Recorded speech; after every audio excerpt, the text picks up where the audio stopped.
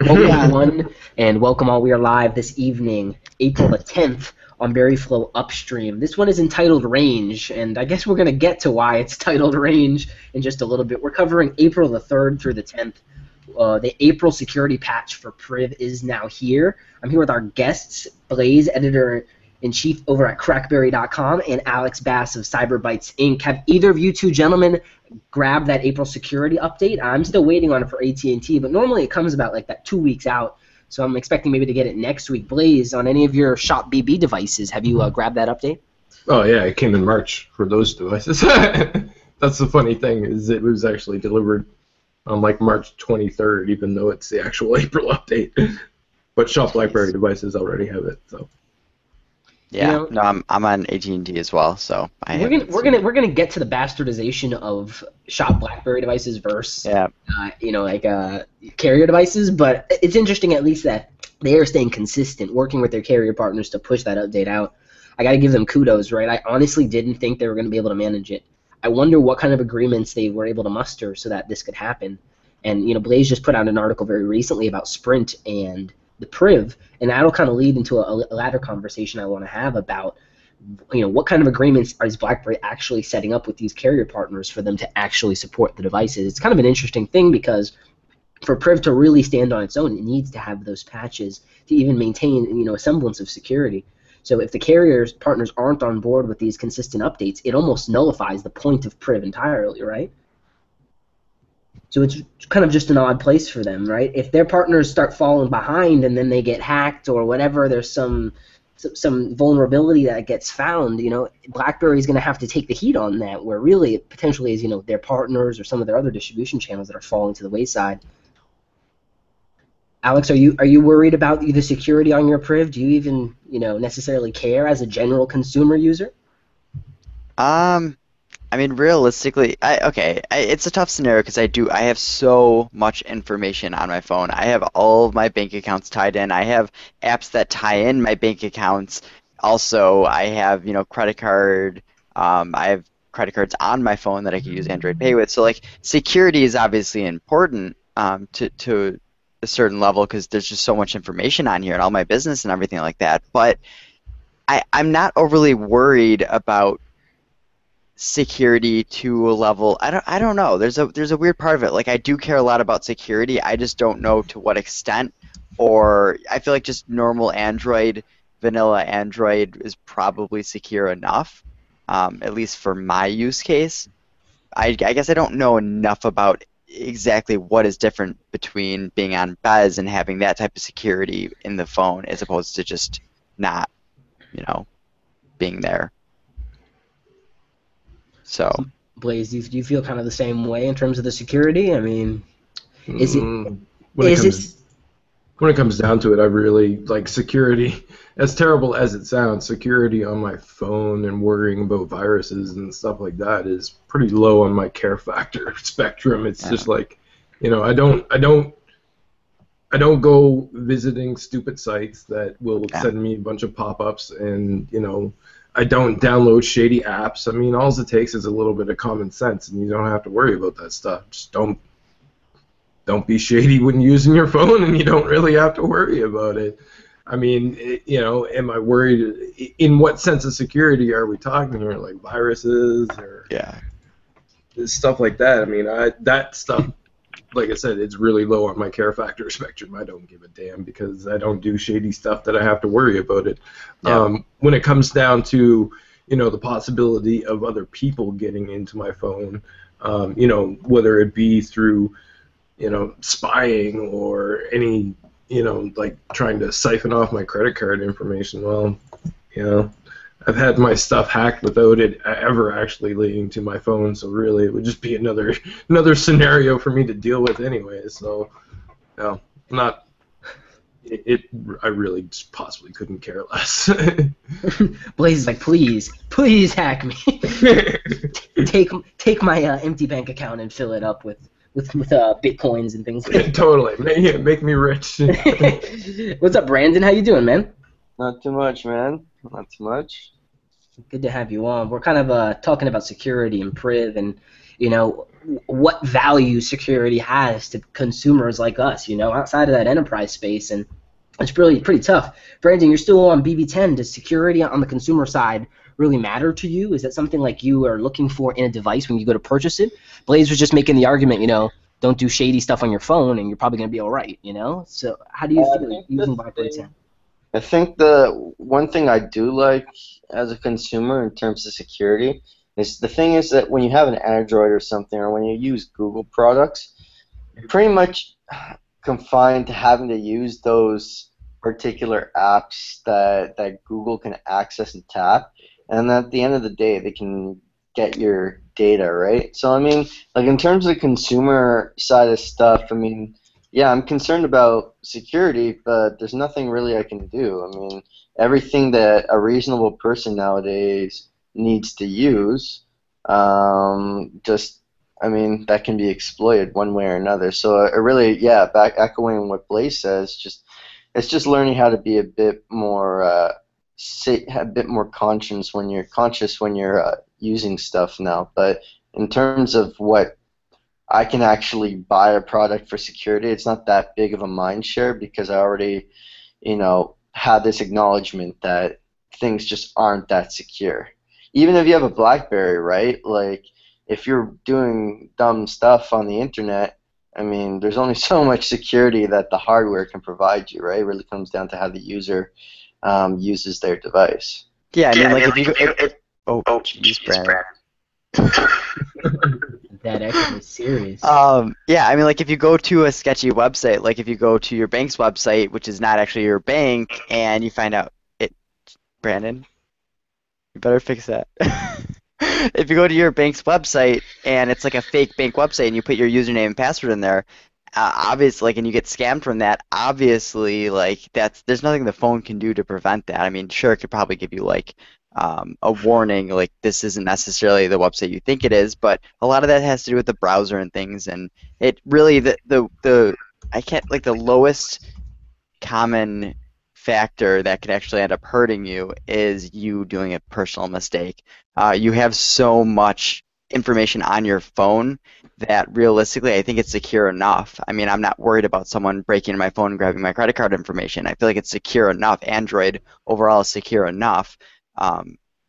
Exactly what Blaze and everyone else is saying. It's just you are the factor that will cause it to not be secure. Right. So You're the weak link. You're the weakest link in the chain, no doubt. And you know, that kind of echoes onto a conversation John Chen had discussing BlackBerry security and email. You know, harkening back to the Hillary Clinton and the misuse of her BlackBerry to send those corporate communications.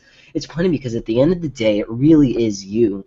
You know, you could have an entire chain of security, but if you hand your phone over unlocked to someone who wants to abuse that privilege, see I made a priv joke there, who wants to abuse that privilege, you're going to be exploited. So at the end of the day, you got to make sure that, as Brandon said, you keep conscientious of the different security implementations that you have and use them appropriately, right? Things like LastPass, using other services to make things easier, but also adding in layers of security is such a boon to users.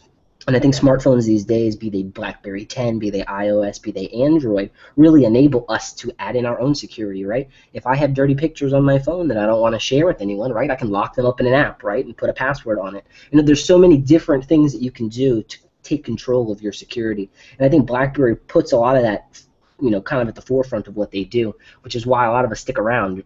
They kind of have this intrinsic understanding of what we value, even if, as consumers, there's no front-facing privacy and security things that we're actually going to take advantage of, right? Like DTech? Yeah, right. There's not a lot there for us. But at the end of the day, I think they really are working hard to extend that portfolio, especially in the enterprise space, to work and have that secure end-to-end kind of communication network and platform. What do you guys think about the unlocked BlackBerry Priv getting a permanent $50 price cut to $649? I almost feel like it's a slap in the face. It's like all you did was cover the taxes, Yeah. You didn't actually discount anything. Like $100, that's going to make people turn their head, but $50 is negligible, I mean, right? wasn't there a sale not that long ago where it knocked like $50 off as well? So basically, all they did is just basically permanently go ahead and extend the sale. I'm not saying it's a bad thing. I mean, obviously, $50 off of a device is $50 off of a device, right? That's gonna help motivate some people. However, I just don't think that it's enough of a drop to be able to go ahead and motivate the mass majority of people. Like you said, for me, at this point, with the shape that the Canadian dollar is in, and the fact that I live in one of the higher tax provinces, it probably doesn't even cover the tax for me when I calculated it out. So, it's great that they decided to go ahead and drop it. It's great that, some people will nab onto it, but still, I mean, I wish it was like more incentive, like knock $100 off. Okay. Well, what is the benefit for them to just get a bunch of people to have privs? Say that they cut the price down a lot, then they're going to be making less margin per phone. I feel like part of them doesn't even want to sell more privs. They want the people who are about to buy the phone to wait for the middle model phones that are going to come out that will hopefully have like similar margin to the privs. So they might like not even want people to buy the priv. Like they don't want to drop it by $100, $150, $200 so people will buy it and they don't make like any margin off of them. Yeah. They would rather I get what you're saying. wait.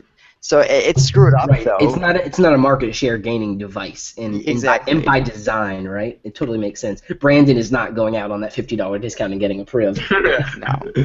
No, Brandon's still looking at his mortgage, going, yeah, that $50 could go to my mortgage. No, definitely. Brandon, what do you think, man? $50, does that really incentivize anyone to buy this device? He's trying to fix his microphone, dude. His silence says it all. His silence says it all. Yeah, so we know Brandon's not pleased with the $50. He has absolutely no comment on the matter. It's funny because at least they're acknowledging their mistakes, right? At the very least, they're listening to people. They're listening to the consumers. They're listening to the buyers out there. And verbally, they're acknowledging it, but like monetarily, they're not. Like I don't feel like a $50 drop is acknowledging it. China acknowledged it, but the price drop is not really. Maybe you should have listened to customers before it went on sale. and that's the thing, right? If I look at, like, let's say something like a Nexus 6P, one of the best Android phones out there right now, I can get that phone for $499. Mm-hmm. So am I paying $200 more for a keyboard and security? Like, is that worth $200 to most people? Absolutely not. I'm sorry. The keyboard doesn't have that much benefit, right? And even the LG G5, potentially, if LG ever gets their shit together, might actually have a keyboard attachment too. So, and even Samsung has their little, smart cover for the keyboard. So there's so many things that I think people can get that at a cheaper price point. If the keyboard is really all that is valuable there, it maybe reserves a $100 price hike instead of a $200 price hike. Yeah. And it would have just come in at a nicer place for people. And I think it would have been easier to sell. The price drop is only for Shop BlackBerry, though, right? Like, I mean, if I go to AT&T, it's not dropped down. Like, yeah, I mean, average carriers are on their own in terms of their pricing. So that's the screwed up part in my eyes because my aunt and my cousin are actually going to AT&T within the next few weeks to get the priv. And they don't experience any of this discount. Like, screw it. It's like the average consumer is going to buy it from a carrier, so it's still a really damn expensive phone on the carriers. Who cares about Shop BlackBerry? Yeah. Only the people. Yeah. Yeah, it's like, what market really does Shop BlackBerry serve, right? In the Not grand scheme Apple. of things. Yeah. So, and like you were saying before, like, no, it's not going to make me buy it with a $50 discount. I mean, to be honest, when you're dropping that much money on a device or something like that, in terms of a sale, like, I'm not looking for a $50 sale if I'm going to be spending that much money. I mean, like, sure enough, yeah, it's better than a kick in the butt. I mean, it's saved money. You save $50 here. You save some extra money on the taxes as a result of it. I think it ends up being like maybe $10 or something for the average province or something like that. So overall, like $60 in savings off the top. But yeah, like in the grand scheme of things, like you guys mentioned, it's negligible. Like, I'm not going to go out and get the phone because it's $50 cheaper. I think like if it was $100 cheaper, then yeah, that might get more people looking at it. Which even that's essentially the point right there, is because at $100, it feels as though that it's a real discount at that point Yeah. because you're getting your taxes covered and you're getting A little bit off. the device itself, right? So. Which Yeah. Blaze, I think the thing that you were talking about earlier, I think it was like a $90 kind of equivalent deal going on where you got like the case and the charger and things like that. So it's like, would you rather have $50 off or $90 worth of accessories? $90 worth of accessories feels like more of a deal to me than this $50 does. So Give me both. yeah, Knock $100 off and give me the accessories. yeah. Yeah. not? We're greedy. I think when it relates to it, like $50, it just doesn't have that much of a mind share because when you go and fill up your car, at least in Canada, like most of the time, it costs me about like $45, $50 to fill up my car with gas. So to somebody who fills up their car often, they're kind of like, you know, it's just $50. You spend it to fill up your car, and that's what they can. A lot of people might equate it to something like that, kind of like a regular expense they do, whereas like $100 would be more like out of the norm for some people, I'm sure. Mm. They see me trolling. They hate it. That's also where the different perspectives come into play because, I mean, with me and Brendan in Canada, if we were to go buy a Priv, it's like nearly $1,000, you know what I mean? Yeah.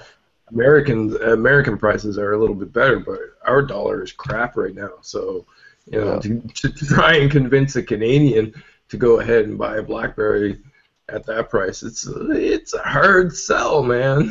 And then not give Canadians the $50 discount anyway. Right, exactly. That's the other catcher. Slap in the It's like, face. wow, man. Right. Mhm. I mean, it just makes me wonder really whether there's a bigger strategy here at play, and that's kind of what we're going to lead into as part of our discussion here. Blaze and I have been kind of tossing back and forth this kind of snarky commentary, and it brings us to the headline of BlackBerry's ad hoc crisis communication platform supporting international customers with their data center in Europe. And it just seems like a lot of the news we've been hearing from BlackBerry is very UK focused. Well, not UK rather, but European focused. Like they want to make a lot more business happen there, be it on the enterprise side, be it on the software services side.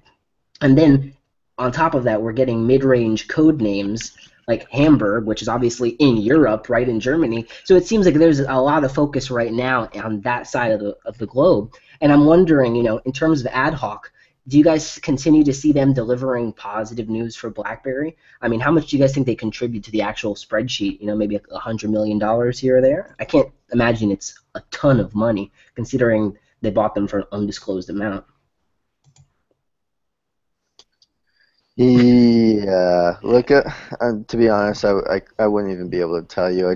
I've never seen one of those systems being run. I have no clue what the pricing of that stuff is, nor like how big that market is. Like for instance, ad hoc, like they're being used in emergency situations, but I'm not sure how widespread that field spans. Like, would one city have one thing like that, or would it be on a department by department basis? Yeah, it's hard. It's hard to break that down without some deeper Yeah. knowledge of what like their process is for actually going ahead and signing contracts and what all it actually entails. It's really, really complicated. And at that point, we would literally have to go ahead and like request a demo and get really deep into it to be able to go ahead and figure it all out. But I mean, you know, anything. At this point, it seems pretty clear to me that like Chen is focused definitely on anything that has to do with software as opposed to, you know, the hardware side of the equation. So I mean, all of those things come into play when you look at QNX, you look at ad hoc. I mean, you have to look at Certicom as well. That's an interesting point there, right? Because as we've been seeing over the past few earnings reports, they're talking about a percentage, like all these percentage increases in revenue for software, and it's like, well, what constitutes software? Because traditionally we thought software was mostly BlackBerry OS, BES 12, and like stuff like that, like their enterprise stuff. And then I kind of wonder what portion of software these new services, like ad hoc or what's the microsim one? What's that one from Germany? They have SecuSmart, and then they have SecuSmart.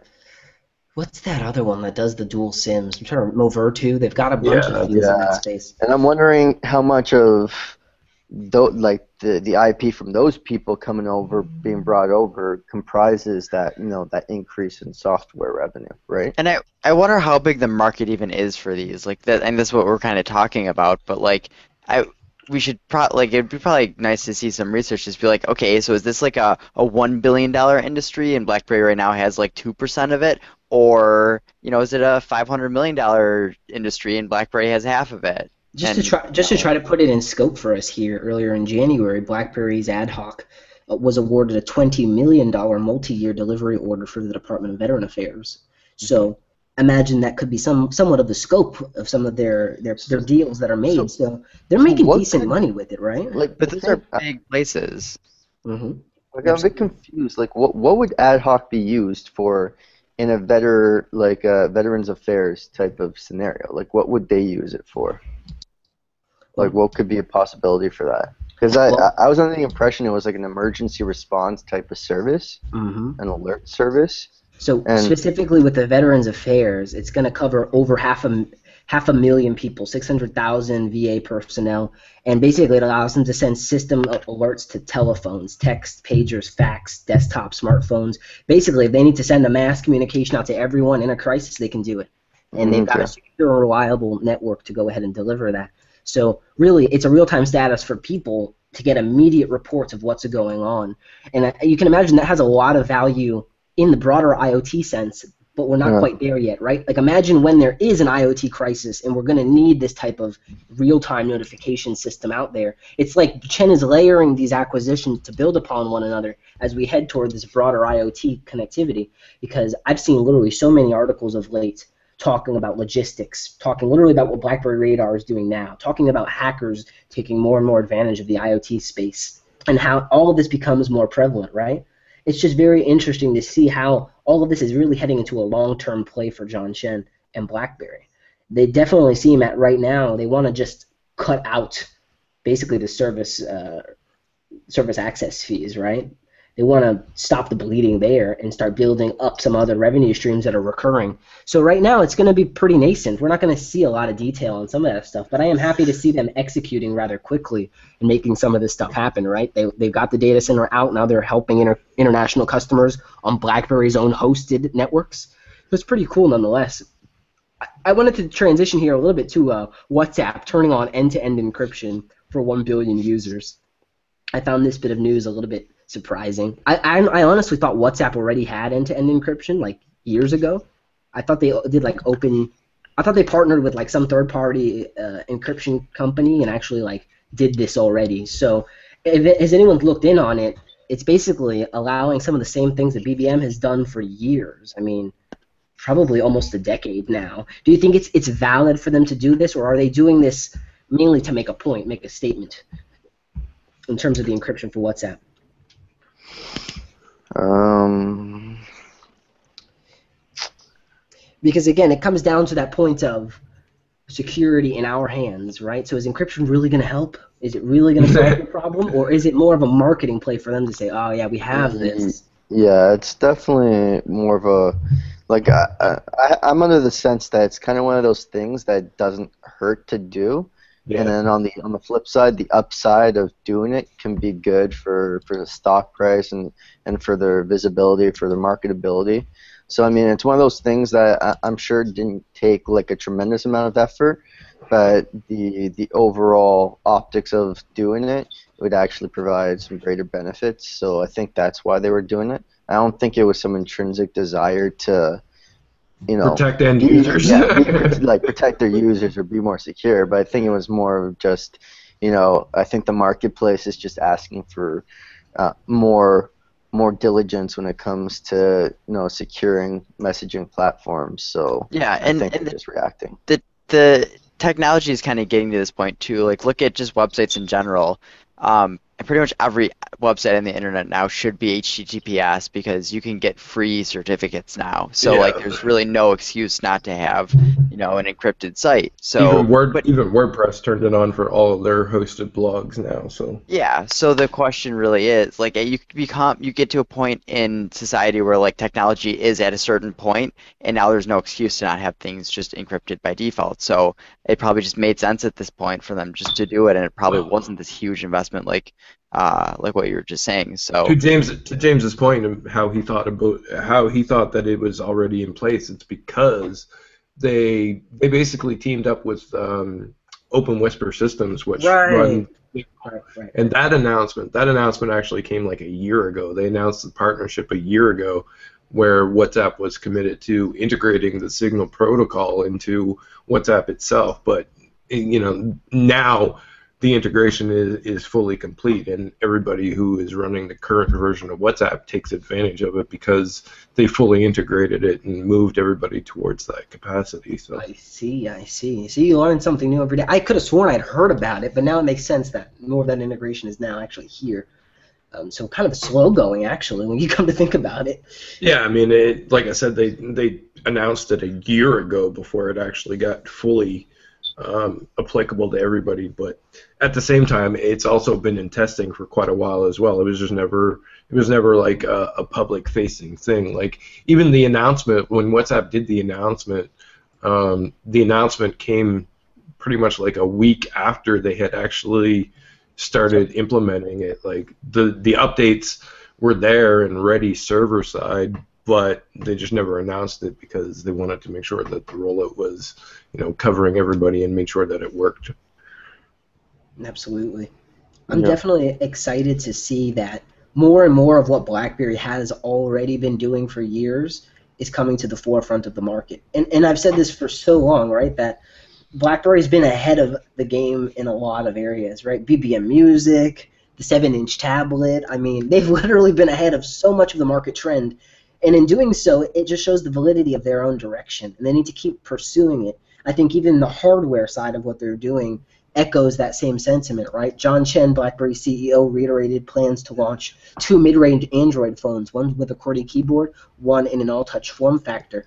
I love his quote on that too, though. Like his quote was kind of like, "Yeah, maybe the Priv was overpriced."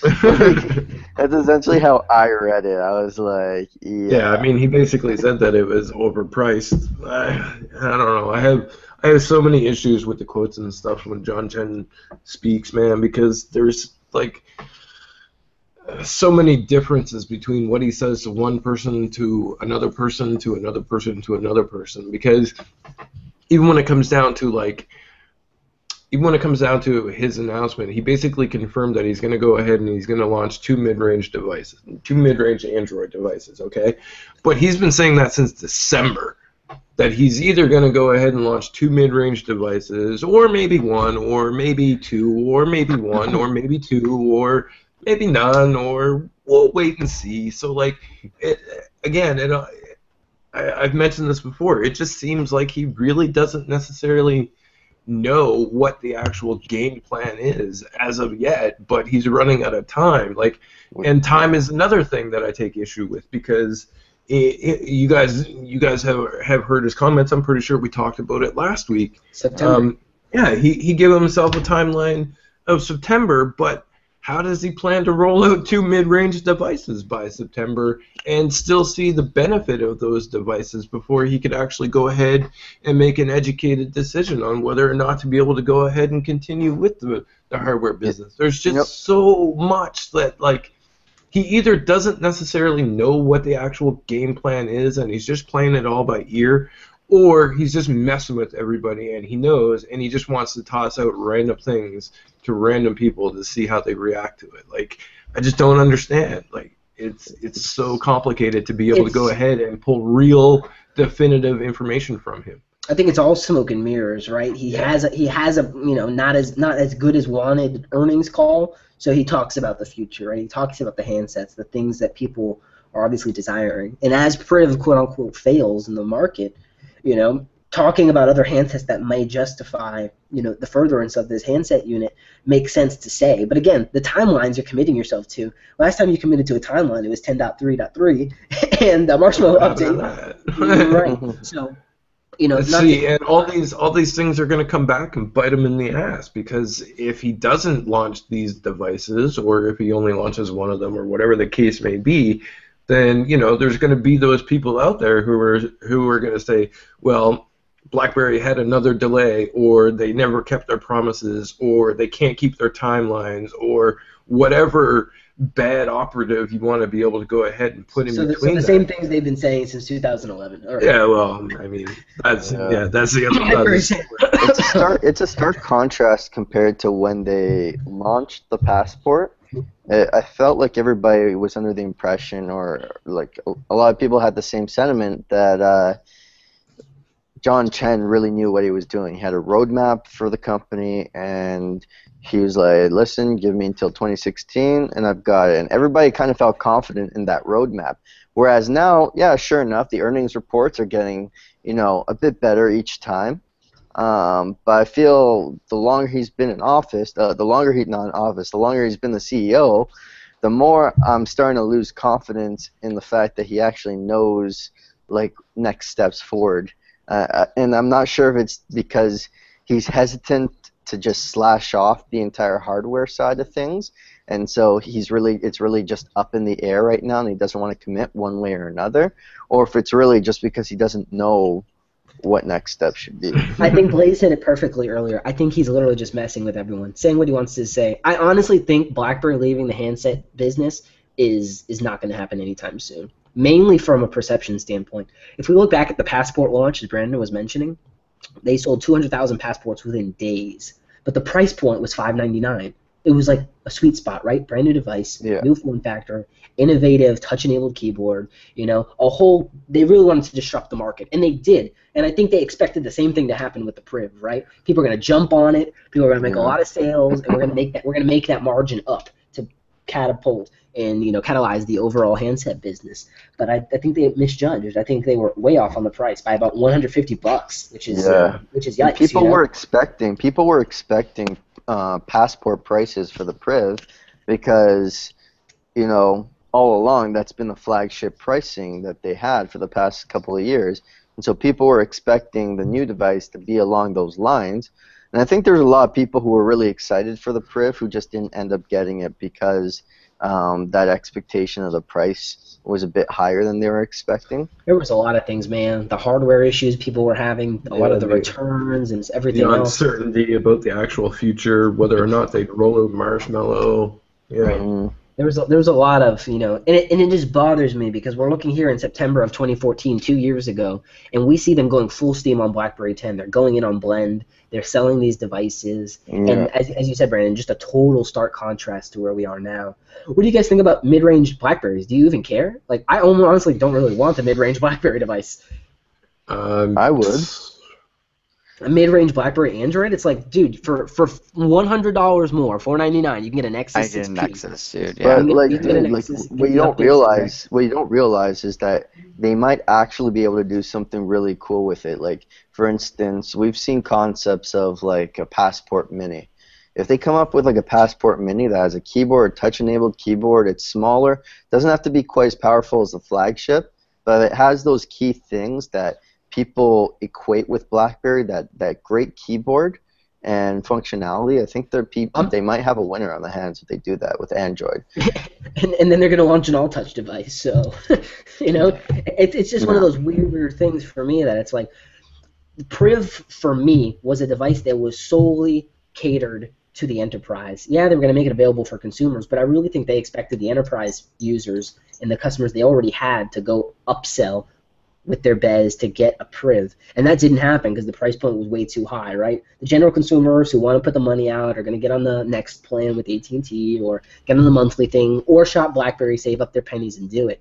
So if you look at a mid-range and a mid-range all-touch and a QWERTY running Android, I think the QWERTY makes a lot of sense because there's nothing else in the space really doing that. But another all-touch, I mean, Is it? Okay. The all touch doesn't make any sense to me. I mean, with the exception of the fact that there are many people out there who are still running like Z30s and Z10s Yeah. who want another device. You know, But how big is that audience? Like, you know, if It's probably not 200,000, which is yeah, even though we hear it every single day on a daily basis, like I wish BlackBerry would upgrade the Z30 or give me a refresh Z30. I mean, that's from within the community. Is there anybody outside of the community basically asking for BlackBerry to go ahead and launch an all-touch device? And I don't think there is.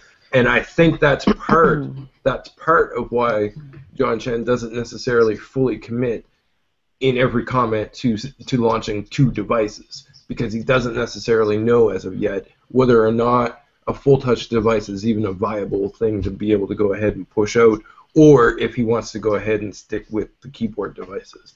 what would be interesting is if they put a device like the Classic and the Leap, where the keyboard QWERTY is mid-range and the all touch is more mid to low range, where it's over $200, but it's not $400, right? I think that would sell. An enterprise device that you could pick up for $250 that you can push out to fleets for $200, $199. That would make sense with the security, right? That's the thing. We're like, I'm 100% in the boat. We're like, all touch device, you know, mid-range. Like, why is BlackBerry even getting into this from consumer aspect?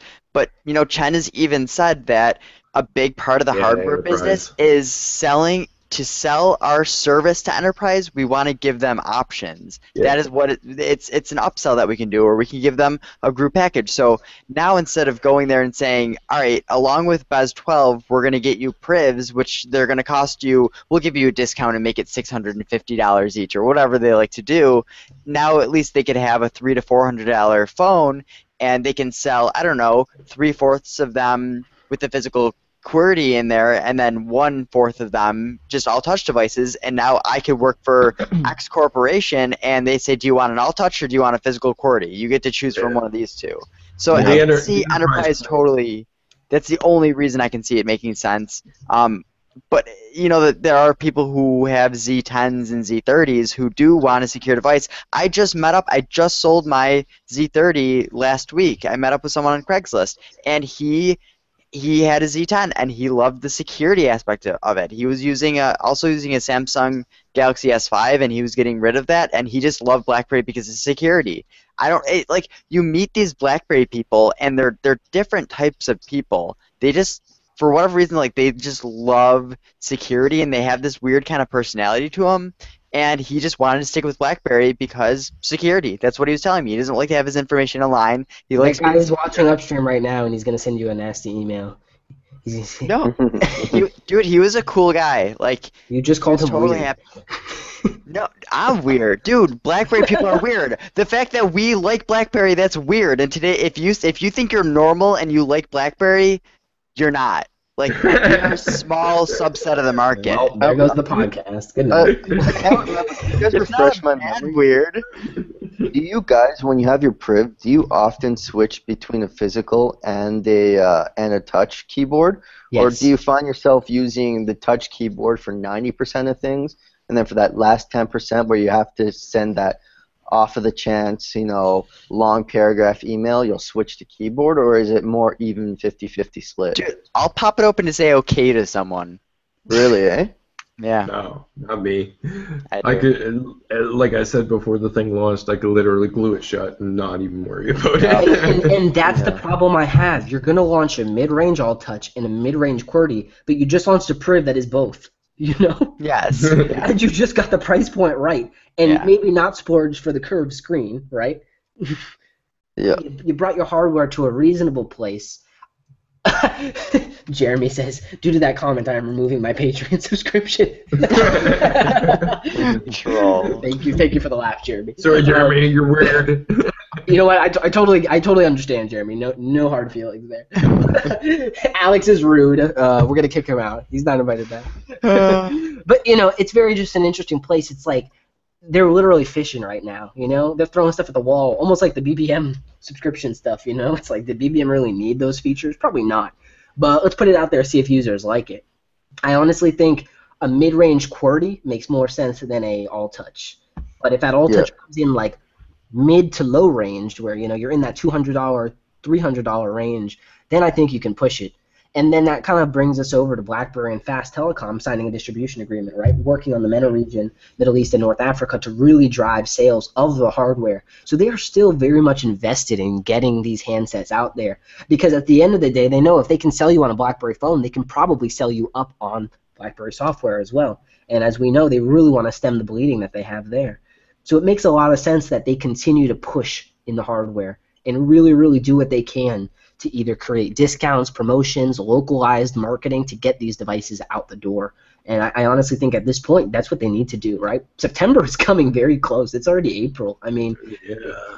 I know the quarter ended in February, right? So we're not looking at the sell-through on some of those devices right now. So 600,000 maybe becomes 1 million by the time the next quarter ends with another 400,000. But still, you're off of your 3 million target that you're trying to hit, which was reduced from 5 million. You know, and I think there's a tough part to all of this too, where a lot of people held off on the Priv simply because it's like, okay, this is BlackBerry's first Android device. You have to be a pretty hardcore BlackBerry fan to want to take that kind of risk.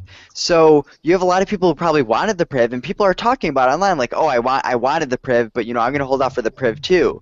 Well, if they go and release 2 mid-range phones, then we're probably not going to get a Priv 2 for another maybe year, 2 years. Have we gotten the Passport 2, a Classic 2? Have we got anything? No, never. That's the thing. So like, and I have my uncle saying I'm more than happy to buy your Priv. Like once the next high-end phone comes from BlackBerry, let me know because I will buy your Priv. And I'm like, great, but I'm probably not going to have a chance to even buy an upgraded Priv anytime soon or ever. So it's a tough scenario where I really do think a Priv 2 is important, but I don't see it at all. Please don't call it a What, just call it the BlackBerry Shift and do me a favor. Keep my cardiac from arresting because right now I can't handle the Priv name any longer. You all saw my troll post on the BBM channel. It's like there's so many terrible marketing things you could do, but they're not even doing that. It's just it kind of kills me. I want to move to some of our Patreon questions. Our patrons subscribing to us on the monthly is really awesome. I love these guys so much. They bring so much to the conversation. We have a couple questions here. I want to start with one of our most long-winded ones first because, man, did he go in on this question. So let me read it. This is actually it was too big for the BBM channel, so I got it directly from Jeff in an actual BBM message. So I'm just going to read this to you guys. It touches on some of the things we've already discussed and some interesting points to think about. Are there any estimates of the software/enterprise revenue which is driven by handsets and hardware? Exiting hardware affects Chen's favorite revenue? ? Feasibility of offering customers their choice of OS when purchasing a handset from BlackBerry. Do they offer this for their enterprise customers? I would try another Passport Silver Edition with Android, given the admission of failure, again, by Chen this week relative to the release of Priv. Is anyone expecting them to truly fall on their sword? The feedback Chen admitted to receiving from the enterprise customers should have been known by marketing, such that it is, before one Priv handset was manufactured. Is there any good reason BB could not release 3 Droid Berries at the same time, assuming the fall 2016 release of another 2 Droid Berries? Is Chen still going to use his fiscal year results to pass sentence on the handset business? Or is he going to, based off his much publicized rant of BlackBerry 10 not having the apps and Blend news, Jeff still has some hope here, but if the BB handsets were no longer available, which platform would we go to? So I want to start off with Brandon here. Brandon, there are no BlackBerry handsets, Android and/or no BlackBerry handsets, period, right? What platform would you go to? Would you go to Android because it makes sense for you, or would you go to iOS or maybe Windows Phone? I'd probably go Android just because, I'd like to. I've already started trying to do some developing there, and I'd like to kind of pursue that. Whereas I don't know. I've had an iOS device. I've never had an Android device, so an Android device would be something new. And I have an iPad or something, and I have a MacBook, unfortunately. But you haven't had a Windows device, so that'll be new too. Yeah, true. New and shitty. My dad has a Surface, but yeah, no. I'd probably like the Android device. The only thing that I'm always kind of skeptical with Android, to be honest, is that everybody I know who has an Android device, their device is great for the first month, and then after a month they get this huge slowdown. Yeah. And I don't know if that's something inherent with the operating system, that's inherent It with is. like Yes. like how people download and delete apps and then maybe they don't clear the cache or something like that. I'm not sure. The problem with Android is the same problem with iOS. It background tasks everything. So even if you close a recent app, that app is still running in the background for you. Yeah. So, it makes a semblance of really quick multitasking, but it's task switching. So that stuff is still running, still taking batteries, still hurting the performance as you go. So Yeah. I totally agree. There are apps where you can actually shut down all the background processes and you'll get a boost Yeah. of performance. But But you got I will say on the flip side, like Android's good, but I mean, unless you get like a Nexus or something, you're still gonna have to deal with that same kind of issue where you have to wait for updates from the carrier, right? Yeah. Whereas when I used to have an iPhone, it was nice because whenever the update comes out, you're gonna get it. So I mean, it really comes up to a toss on what you prefer. I prefer having more of that open framework for me to play around with and have some more customizability. But I mean, who knows? Maybe in a year or two, I might feel like maybe I just want something that's just there that works and gets updated regularly.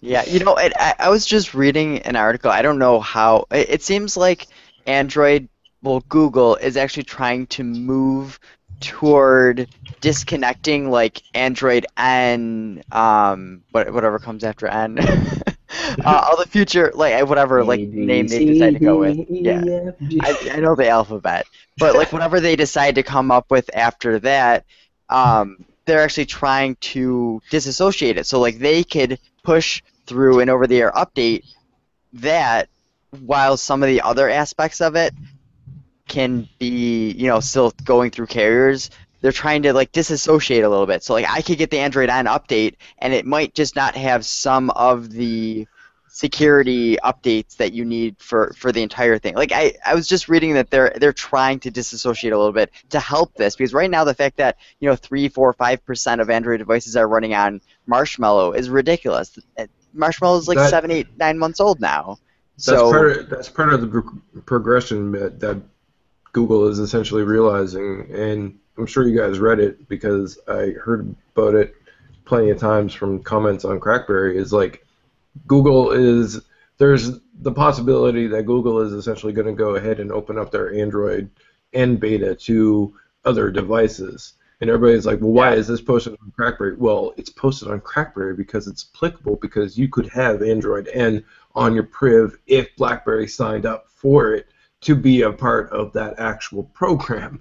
So that's essentially what you're talking about, Alex, is basically them taking bits and pieces of the components that aren't necessary for the carriers to actually be involved in and separate them so that they can push out these updates so that people can receive the important stuff and still have the carrier stuff separate. So you still get the updates, and that's all a part of what is likely going on within Google as well when they're with their Android N updates, because Google is fully aware of the fact that sometimes devices get left behind due to the fact that carriers can't update them or they refuse to update them or whatever the scenario may be.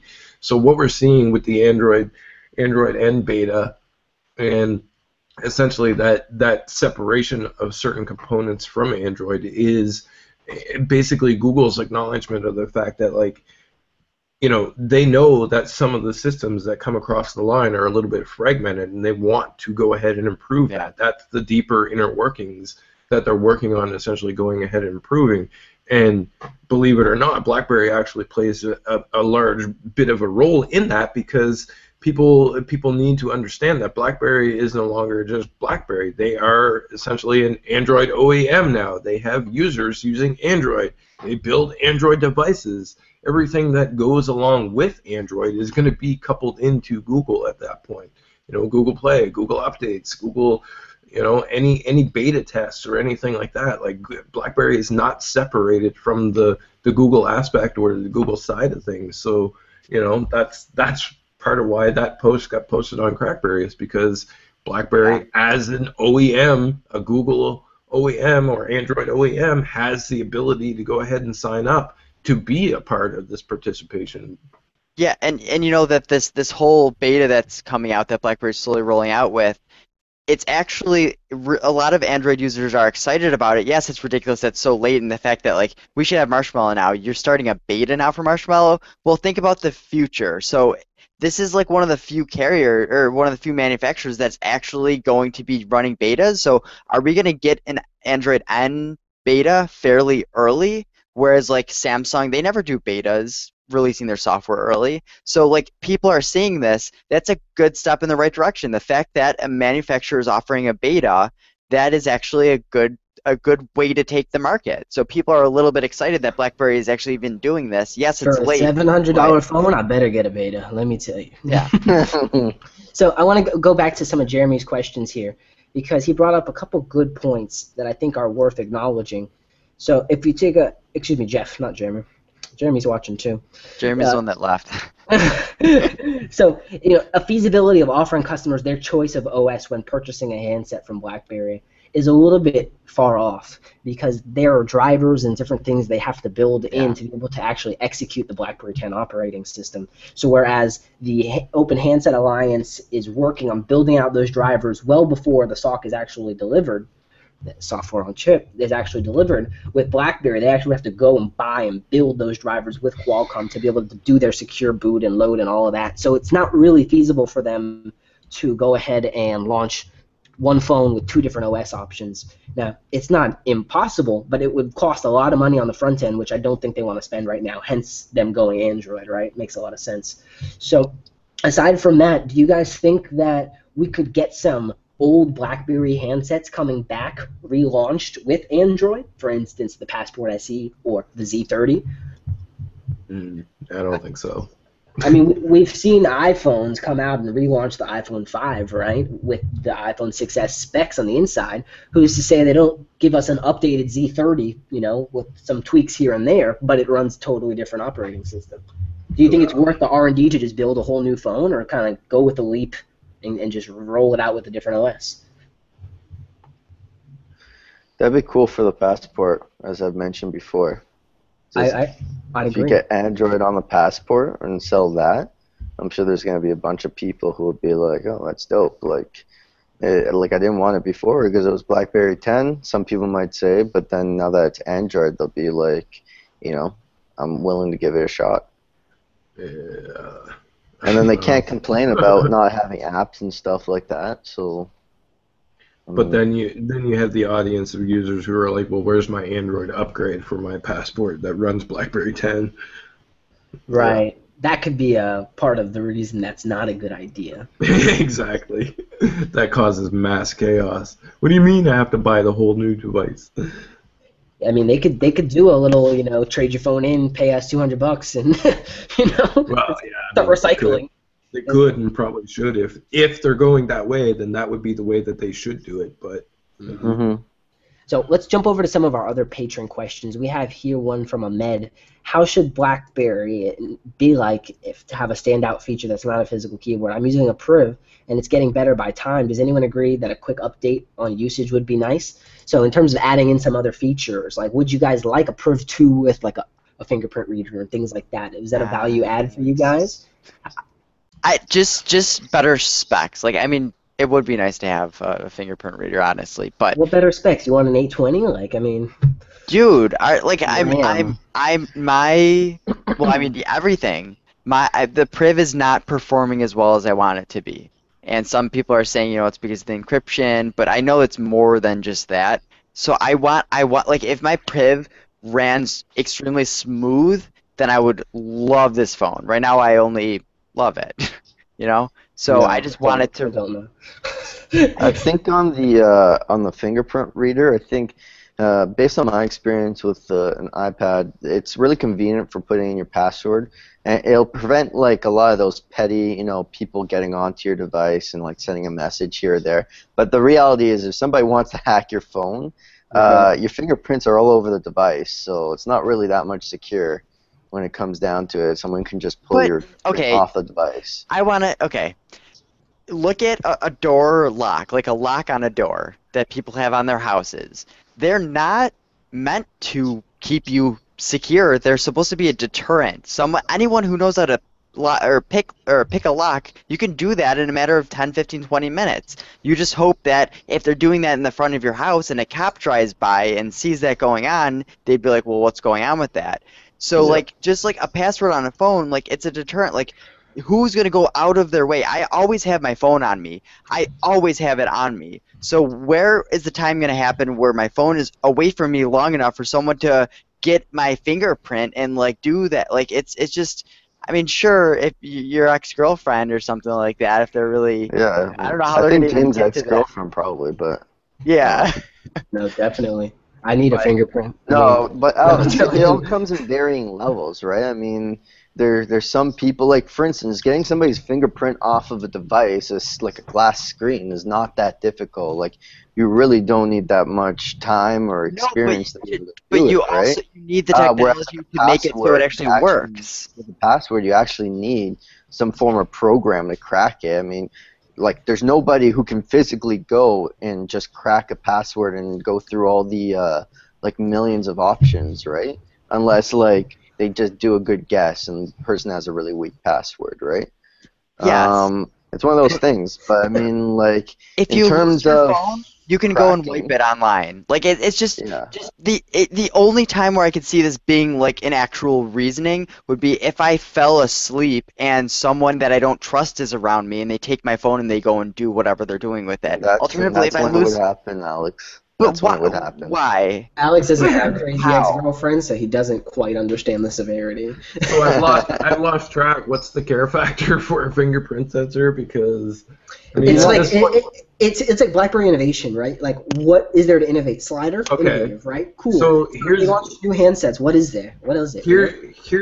here's where we need to look back and take a look at what was already said about fingerprint sensors from BlackBerry. If you guys recall, there was an article not that long ago, I believe it was like on Venture Beat or something like that, where David Kleidermacher basically went out and he didn't say that BlackBerry would never include a fingerprint sensor.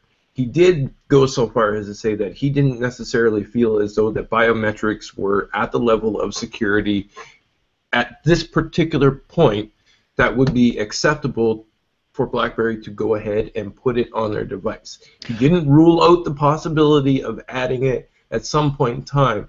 However, he questioned where the innovation would be for BlackBerry to be able to go ahead and do it. So yeah, you may get a fingerprint sensor on a device, which I'm sure everybody has seen the recent patents that were flying through, because the patents are, all the latest rage. Everybody suddenly cares about patents that BlackBerry will probably never actually use in the long run, but whatever. That's besides the point.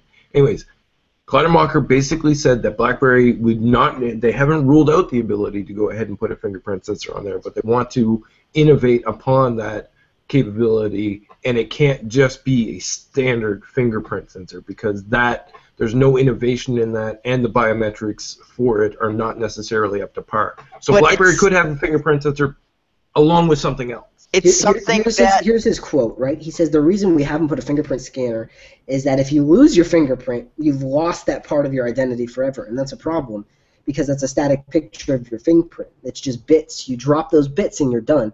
We've never put a fingerprint scanner on our device because we think of it as a relatively weak authentication system. So again, backing up what Blaze just said in his explanation, I'm not saying biometrics are a bad idea. I'm saying that today it's a little bit ubiquitous and it doesn't really add. Perfect. That's fine though. But like the question is, BlackBerry, are you only building this phone for enterprise? You only give a crap about enterprise, or do you care about consumer? Because in enterprise, Dude, I think all it's you pretty have to clear do. that they care about they don't really care about consumer. Like, Yes. Consumers don't care about them. But does it? how many times did Chen say enterprise on the phone call? Yes. For the earnings call, he was like, "Yeah, we need better distribution to enterprise. We want to sell upsell enterprise. Enterprise. Our phone was too costly for enterprise. Like, consumer is not even a mention. But at this okay, point. but the question is, by throwing a fingerprint sensor, they can't be that expensive anymore. They've existed on my laptop from like 10 years ago. Like obviously a crappy version of it, but the question is, by adding this little thing for the cost, it'll open up the phone to be more competitive with the consumer market, and a few people might buy it. And then in enterprise, if you really don't trust it, allow us to disable the ability to use the fingerprint to unlock the phone. Require a fingerprint and a passcode, or just have a passcode and don't let the fingerprint work for things. Like you have the software where you can control that. I just like I don't care that much about a fingerprint sensor, but it's all the competition has it, and it's becoming just this little thing that makes it a little bit more convenient to unlock my phone. The fact that like I have family members and friends that don't even lock their phone because it's a pain to put the password in, whereas I have friends that have iPhones and stuff and they always use a password because it's easy enough to just do the fingerprint. So what's more secure, not having anything on your phone, not using a password, or using a fingerprint? And it brings up the median, the average security for smartphones because it's simple enough. How about a breathalyzer? That'd be something. That'd be pretty good. People would like that stuff, surprisingly. I bet you there'd be a lot of people who'd be like, that's pretty cool. And then like every time you're out, be like, yo, let's check, stuff like that. It's definitely a convenience thing, but at the end of the day, it's very convenient to use something like Picture Password, right? Something that doesn't include your biometrics, because let's say you burn your fingers, right, and your phone is locked forever. You can't unlock it. You have to go online and wipe it and start all over and lose it. No, they have an you can use your fingerprint or you can use a passcode. They never just say you have to use a fingerprint. And then Picture Password, I'm not even using it anymore because it's a pain.